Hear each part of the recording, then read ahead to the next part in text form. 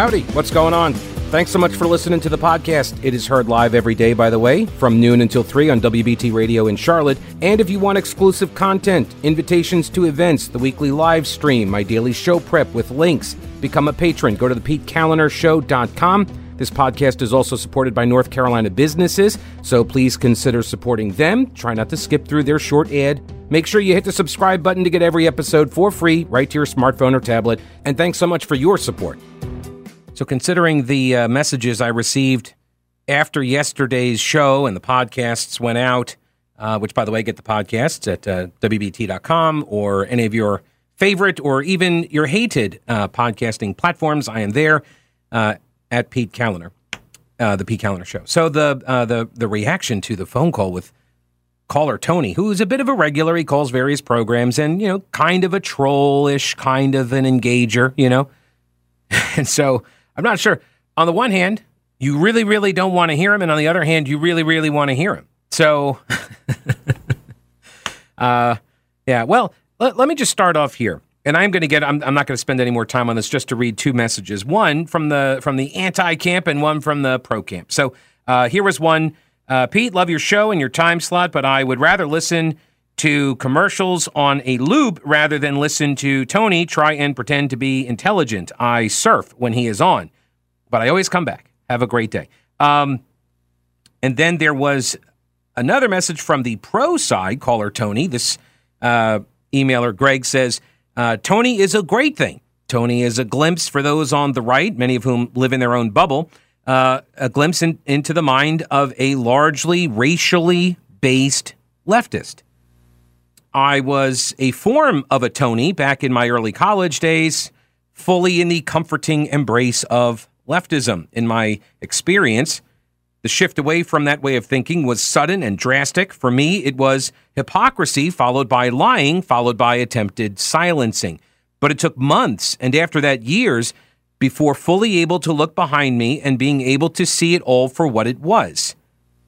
But it was in the 90s, that was in the 90s rather, and I can't imagine how difficult waking up, quote unquote, can be in the current time.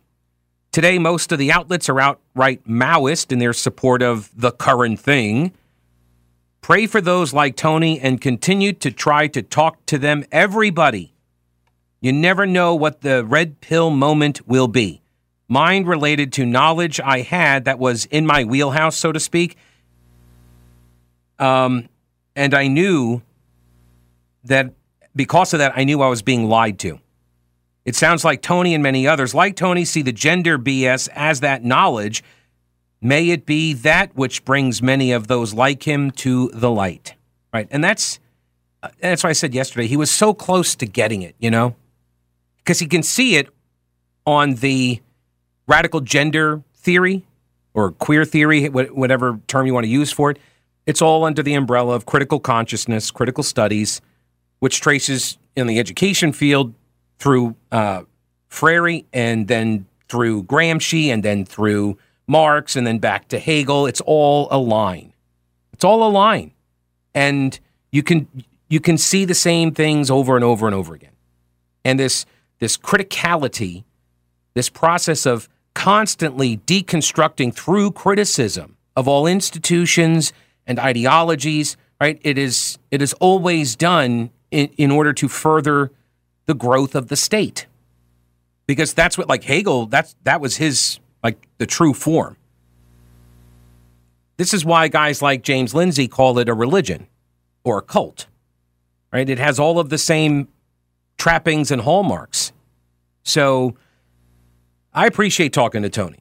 Like, I try to talk to Tony, and I try to do it in a way that, breaks down some barriers in order to, open his eyes to see, like, we have essentially the same goals. And if your goal is to improve the society, right, and make America live more closely to its founding ideals, then you're my ally. I'm yours.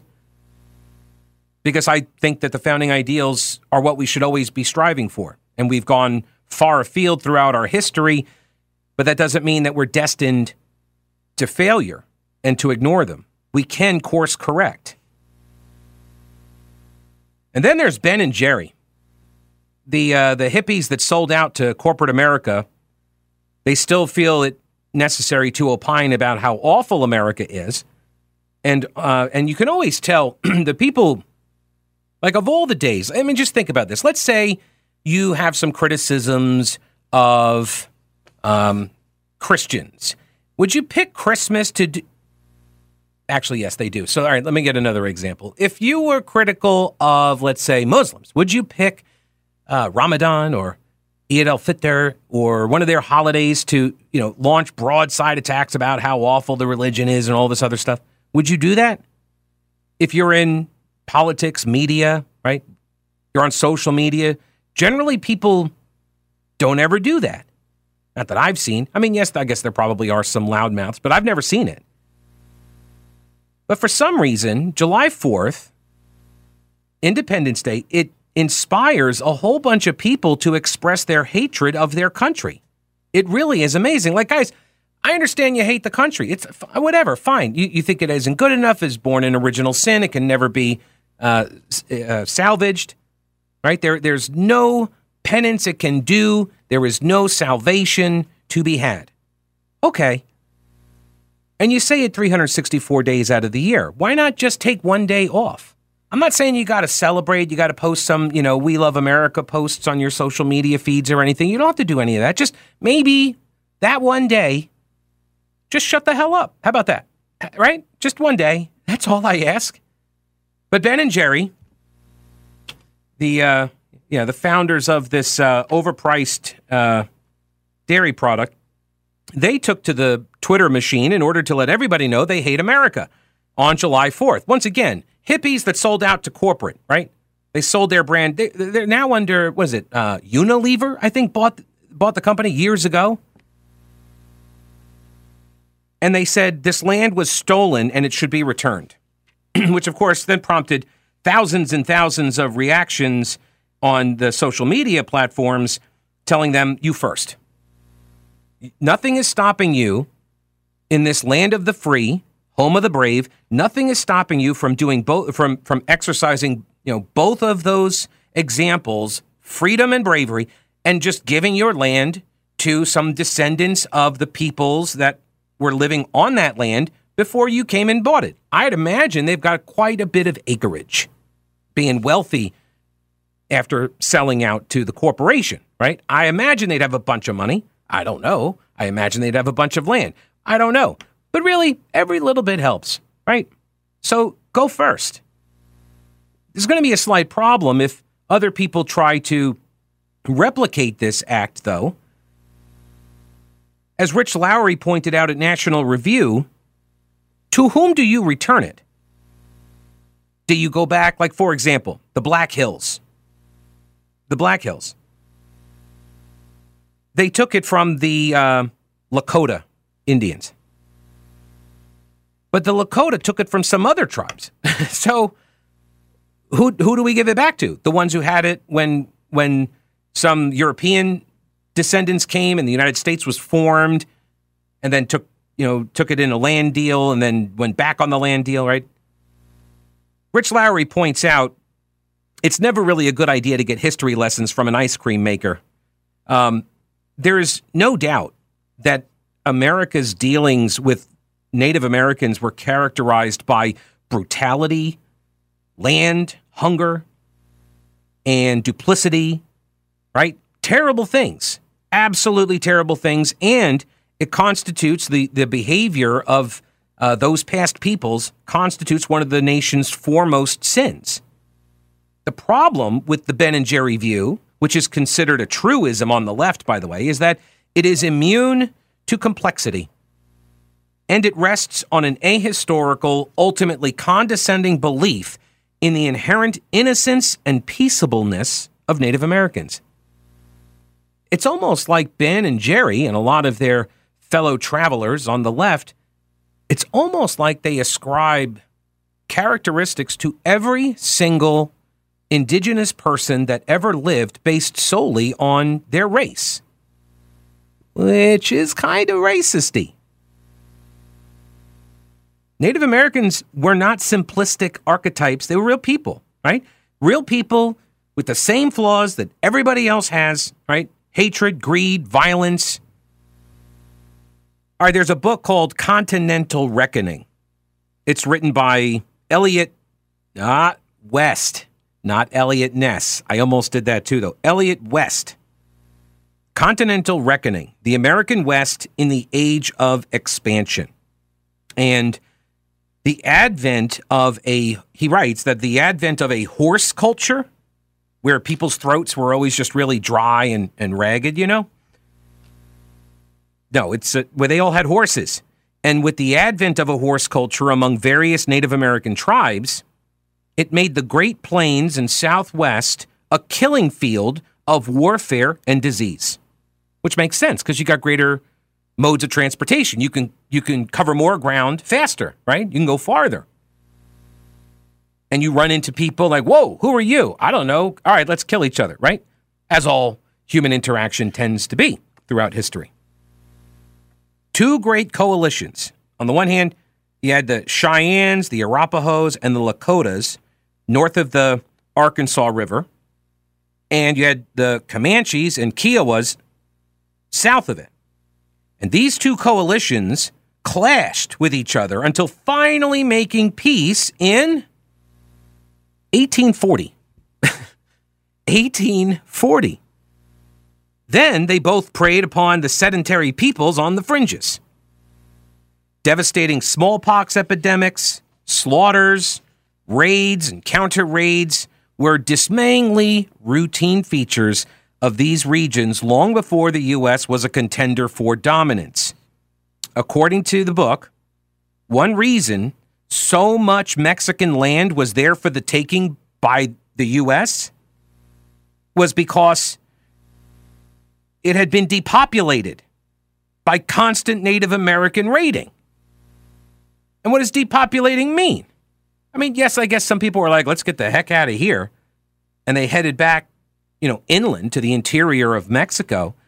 But no, there's a lot of murdering going on. Lots and lots of murdering. None of this is to minimize the double dealing that saw the U.S.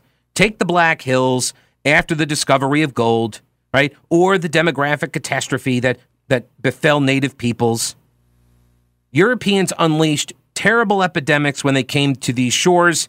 Rich Lowry at National Review writes, though, that wasn't something they foresaw or intended. Right? It wasn't like out of the documentary South Park where they, rubbed blankets all over themselves and then handed them out to the native peoples. They didn't do that. It wasn't on purpose. The potted version of the nation's history favored by the likes of Ben and Jerry is meant to delegitimize the United States, which is precisely what I was talking yesterday with Tony about. It's deconstructive. That's the purpose. Not only does it make the country's expansion a tale of unadulterated malevolence, but it also can't accommodate the reality of Native American peoples who practiced self-interested, ever-shifting diplomacy, not just with one another, but also with the Europeans, and who constantly warred with each other as well as Europeans for land, for hunting grounds, for honor, for vengeance, and for captives to grow their tribes. Suffice it to say, no matter what the latter-day champions might wish, he says these peoples were not politically correct. It's one of the biggest things. It's almost like, I mentioned this the other day. It's like the anthropomorphication or something or other of pets. People start projecting onto their pets certain attributes and characteristics of a human nature, right? And I think it's more prevalent among those animals that have eyebrows because they're cuter. I think eyebrows make an animal cuter, and then it's like, oh, they're so adorable, and I'm going to dress them up and treat them like it's a person, right? There is some element of that, I think, going on here, where we project onto people that lived 200, 300, 400 years ago, thousands of years ago, and we have this idea that they were just like us, and they really weren't. Right? They were different in very, very dangerous ways, right? And some of those ways, Jesus tried to talk to people out of 2,000 years ago. Like, hey, we're all humans. You don't need to just go and start murdering people based on the fact that they're from another town.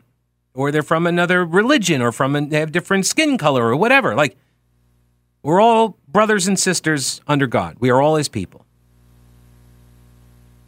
And this leads me to this story out of the AP. They ran theirs on July 4th as well, because that's the day that you run your anti-American crap. If you are, Democrat in the media, but I repeat myself, this one was headlined, "In a polarized U.S., how to define a patriot increasingly depends on who's being asked." I will never understand the left and their abandonment of the term patriot. I guess they've just been captured, right? I guess the Democratic Party has just been captured. And I guess maybe I'm just kind of thinking this through right now. I guess there's a similarity here between what happened with the LGBT movement after they had achieved their victory with gay marriage, and a lot of the people that helped propel that movement, allies and people that weren't radicals. They just wanted to go see their loved one dying in a hospital, right? They wanted the same contractual protections and the like, the same benefits. And once they got that, they kind of went on about their lives. But the infrastructure that had been built in order to secure the gay marriage ruling, that infrastructure remained. But now it needed people to step up and continue the fight, whereas other people were like, okay, check the box, we won, let's go home. And I think that prompted the rise of these radicals inside of that movement taking control over that infrastructure, that apparatus. And that had become such a big deal inside the Democratic Party. And you're starting to see now the friction and the fissures, erupting inside even the LGBTQ plus IA, whatever, like inside that coalition, they're starting to fight each other. And maybe that's what has happened just in general on the left. Maybe they got Obamacare and they're like, okay, we're done or something. I don't know. But this idea that like you can't be a patriot, like you have to hate America, you've got to constantly be denigrating America. And I'm not a love it or leave it kind of a guy, but I do want you to be happy. So, if you hate this experiment so much, you should look to be happy someplace else. I'm not requiring that. I just offer it up as a suggestion because you know me, I'm all about solutions. All right, now you've heard me talk about them. Old Grouch's military surplus. They're expanding with more ways to get your hands on authentic U.S. military surplus items. Go to oldgrouch.com. Check out the links for the online auctions for rare finds and the vintage shop. Unique, really cool items. From modern tactical gear to historical collectibles, Tim at Old Grouch's is always finding new stuff. When I started the podcast at the beginning of the pandemic, my first advertiser was Old Grouch's. If you enjoy the show and derive any value from it, I'm hoping that you will consider supporting one of the businesses that make it possible. Lots of gift ideas for that person who loves the military style for fashion or decor. There really is something for everyone at Old Grouch's Military Surplus in beautiful downtown Clyde and online at oldgrouch.com. All right, looking in the mail sack here, this is from Lance. Pete, speaking of the Black Hills, have you ever seen pictures of them before they were sculpted into Mount Rushmore? What a cover-up. I have not. I don't think I've ever seen the before and after on that. That would be interesting. I'll do that during the break, I guess. And then this is from Melissa who on the Twitter machine. It's a Pete tweet. It says, Pete, and where did the Native Americans get their horses? The Spanish explorers reintroduced horses to their ancestral home in the early 16th century. Wait a minute. Reintroduce them? So they were here? This is their ancestral home, but where did they all go? Let me see here.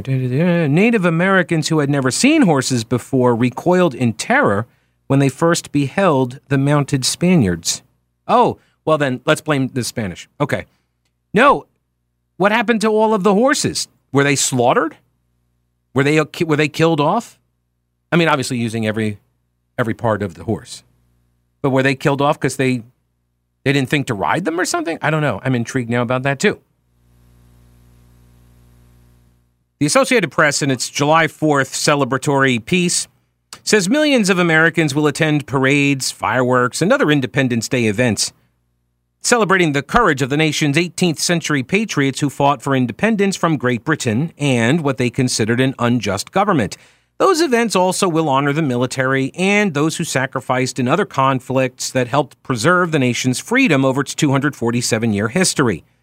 I'll tell you what, man, the 250th is going to be lit. I'm not sure in a good way or a bad way yet, but it's going to be something. Anyway, that's only one version of a patriot, says the Associated Press, which, by the way, utilized 3 different people in 3 different cities. Today, the word patriot and its variants have morphed beyond the original meaning. It has become infused in political rhetoric and school curriculums with varying definitions, while being appropriated by white nationalist groups, which are, by the way, on track right now to become the most diverse group of people. Like the white nationalism movement, they've picked up Asians, they've got Hispanics in there now. I think Mark Robinson is part of the crew. Like, it's becoming a very, very diverse coalition. Trying to define what a patriot is depends on who is being asked. All right, so what is it? Like, I have a certain understanding of what the word patriot means, and it, in its most rudimentary form, is someone who loves America, right? Do you love America? Do you love America? If you do, then I think you can call yourself a patriot, right? That's it. That's like, to me, that's the minimum entry bar to clear. That's it. It's like showing an ID, not voting, but showing an ID to get into the pub, right? That's the minimum required. Now, there are other ways that love of country manifests itself. I don't know if it's manifested very well by loving it and saying you love it so much you would like to fundamentally transform it into something else. I don't know if that's the kind of love that is like a patriotic kind of love, but that to me is the minimum. The AP says, while the word's origins come from ancient Greece, its basic meaning in American history is someone who loves his or her country. Yes, AP, very good. Nathaniel Shidley, the president and CEO of Revolutionary Spaces in Boston, the group that runs the Old State House and the Old South Meeting House, right? Nathaniel says that the hallmark of patriotism is a sense of self-sacrifice, of caring more about one's neighbors and fellow community members than one's self. Which is, I mean, I just find that to be kind of dripping with the wokeism stuff, you know? Because my question is why? Why would you have a sense of self-sacrifice? Why would you be willing to lay down your life for a neighbor or a member of the community, right? Why would you place their well-being, their personal well-being above your own? Why would one do that? If the community is animated and held together by a universally accepted premise, an idea, that's what makes it so, right? That's the difference between America and other countries. We have this idea, these ideals. We are endowed by our Creator with inalienable rights, life, liberty, the pursuit of happiness, aka property. Then there's Matthew Delmont, a historian at Dartmouth, and he says, patriotism really depends on which American is describing himself as patriotic and what version or vision of the country they hold dear. See that? Everything's relative. There it is. There's no universal truth, no universal standard to be had here, right? Opposition to government and dissent have been common features of how patriotism has been defined. In America, I would add, in America. Why? Because the ideals, because the concept is you do not want a tyrannical state. We came from those. We don't want those. We want freedom. We want liberty. We don't want government ravaging the populace. He cited the example of black military members who fought in World War II and advocated for civil rights upon their return. They also saw themselves as patriots, which, yes, they were in many ways, not just fighting for their country, but also coming back home and trying to make the people in the country, the people in our government, live up to the ideals put down on our Constitution and Declaration. They go on to say later on, part of patriotism for them meant not just winning the war, but then coming home and trying to change America, trying to continue to fight for civil rights and to have actual freedom and democracy here in the U.S., right? To make us live by, to make the government live by the rules that were put in place. For many white Americans, here it comes, for many white Americans who see themselves as patriotic, they're thinking of other white Americans as the true definition of Americans. I love that. That's fantastic, Mr. Delmont. Just throw all white people into a group and say, oh, hashtag all white people, right? If you're white, you think other white people are patriotic, and that's it. What a racist thing to say about a people. Anybody could be a patriot. Like I said, very low bar. Do you love the country? Awesome. I'm with you. If you love it and I love it, then what are we arguing over? You want to make some changes? Okay. Do those changes comport with our founding documents? Is it to help better achieve those principles? Okay, let's do it. I'm on board. And then go on to talk about the far right and extremist groups that have branded themselves patriots, anti-government militia groups. They've been using the term since the 90s. The term works as a branding tool, they say, because many Americans have a positive association with the word patriot, which harkens back to the Revolutionary War soldiers who beat the odds to found the country. That, according to Kurt Braddock, an American University professor and researcher at the Polarization and Extremism Research and Innovation Lab, or as I call it, the PERIL, the PERIL. One example is the white supremacist militia Patriot Front. Really? Oh, come on. Those are feds, man. What? Good Lord. That's the example you picked? The khaki guys? The guys in the khaki and the blue shirts covering their faces up and trying to agitate the Proud Boys? They got in a fight with the Proud Boys a couple of days ago. Some white nationalist groups may genuinely view themselves as pushing back against tyranny, even if in reality they are very selective about what parts of the Constitution they want to defend. See, so there's this constant, you're going to pick the worst examples, in this case, the federals, right? The federal government. You're going to take the worst example, and you're going to then say, first you lay the foundation of white people just see whites as patriots, and then you start building off of that straw man with all of these radical extremist groups as typifying the thing. Media, man, guys, get it together. It's just love of country. There's no need to write 2,000 words here about, we don't like that people call themselves patriots. I got an idea. Take the word back, lefties. Take the word back, right? The right tries to take the word back from these radical extremist groups, too. We don't like the fact that they call themselves Patriot Front. They don't like that. But if you're a patriot, proudly declare yourself as such. I'm fine with that. That's supposed to be a uniting thing. It's like people were like, I don't know if I can salute the flag. Really? Then what is this whole thing about? Oh, hey, real quick, before I forget, Carolina Readiness Supply is prepping for its annual Heritage Life Skills event. It's coming up in July, and you can learn how to be better prepared and self-sufficient in the event of any emergency. Things like homesteading, canning, water storage, radio communications, herbal remedies, home defense, fermenting vegetables, all sorts of stuff. This is what Carolina Readiness Supply does, for beginners all the way to the most experienced preppers. Carolina Readiness Supply can help. Get your tickets now at carolinareadiness.com. That's carolinareadiness.com. Veteran-owned Carolina Readiness Supply. Will you be ready when the lights go out? Let's go over to talk with Dean. Welcome to the program, Dean. Hi, Pete. Hey. Hope you're staying cool and everything. I'm always cool, yes. All right. Hey, I was listening to you talking about patriotism and everything. I thought, boy, what a week. I think patriotism is just a word in itself. I said, I don't think it needs any adjectives or anything. I mean, it just says it all. And when you related it back to 1776 and our founding fathers, it just made me think. Just think if we had today's media back there. I just like to think about where we would be today. I think we'd probably be exploring space.